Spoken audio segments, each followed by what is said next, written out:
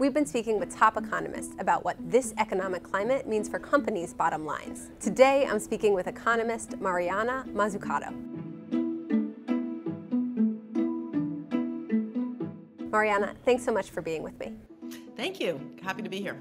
Great. All right, so what's the biggest risk to a company's bottom line? The type of market outcomes we get depend on how companies are governed, how public institutions are governed, and especially how they interrelate one with another. So I think the biggest challenge we have today is we have misgovernance at every level. We have governments that have kind of forgotten their real role around public purpose. They're at best fixing market failures. They're too little too late and kind of depressed because they're always thinking about a failure or a financing gap. There's a hole to fill. And the whole notion of stakeholder value should have become a real kind of call to arms of how do we create value differently. We need to bring communities, workers, public and private institutions together to create value in a more collective, better way that's purpose-oriented, solving climate problems, solving all the sustainable development goals that every country has signed up to. And the how really matters. So I think the bottom line should be, how do we actually create a line, a trajectory, an investment plan towards solving the digital divide, towards producing more preparedness for the next health pandemic, which will come our way. We don't have to have these massive lockdowns, which hurt economic growth, they hurt business growth. But especially, how can we make it really exciting? I mean, the reason the moon landing worked is actually it managed to catalyze so much activity. So many homework problems had to be solved. Along the way, we got camera phones, foil blankets, baby formula, software. This created commercialization, it created growth, it created profits, but profits for a purpose. I think you touched on a lot of different things that we want to talk about. So in mission economy, you talk about citizen dividends, which to me sounds a lot like UBI. Can you talk to me about how that would help or hurt the U.S. economy? So UBI is redistributive, right? It means that wealth creation is happening in the private sector. Let's just assume they pay their tax. It goes back to government, which then sends a check out to people receiving UBI.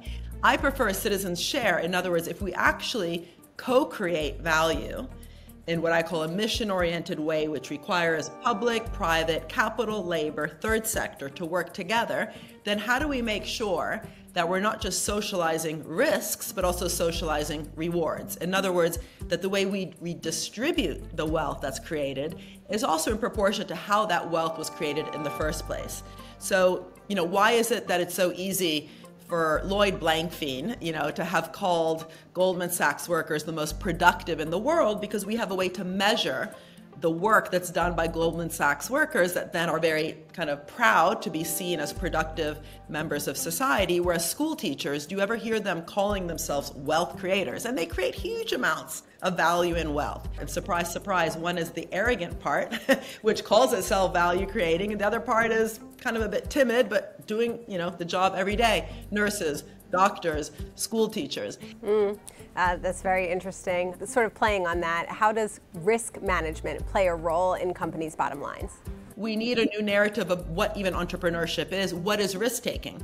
Why is it that even though everything in my phone and your phone that makes it smart and not stupid was not only publicly financed, internet, GPS, touchscreen, Siri, all came out of the taxpayer, but also was risk-taking investment. For every investment in the internet, there was lots of failures.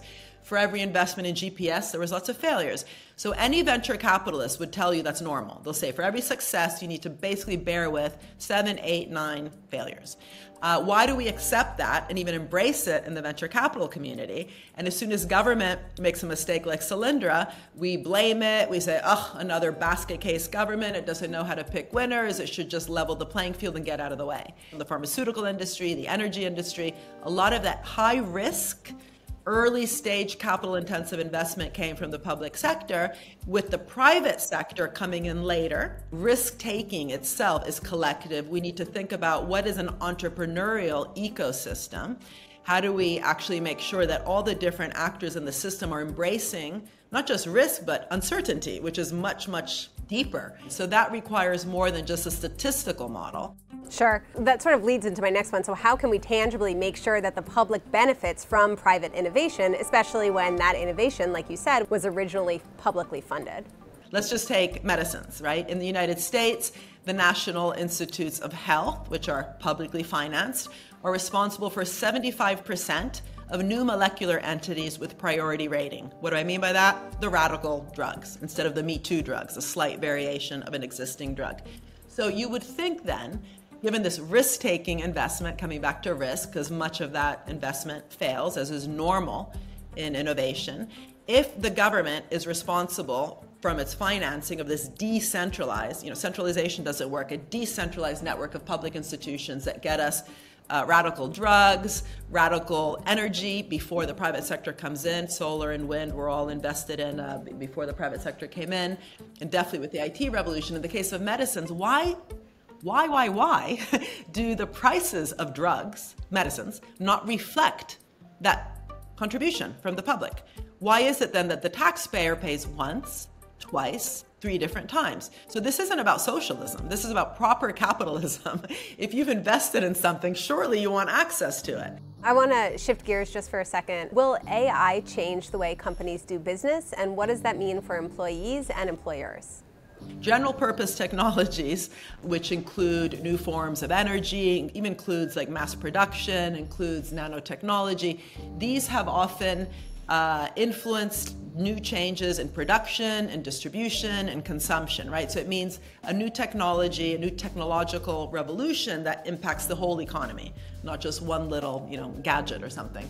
Even Google's algorithm was financed from the National Science Foundation. The internet was financed by DARPA, GPS was financed by the Navy. The big questions we're asking today around AI, but even just big tech in general in terms of privacy, how our data is being used, do we know how it's being used, the GPT now 5.0 or whatever we're coming to. There's so many design challenges. How can we make sure these algorithms take into account issues that we know we care about? Just look at the Human Rights Declaration, right? There's a lot of good information there, but also the Sustainable Development Goals, which I mentioned before.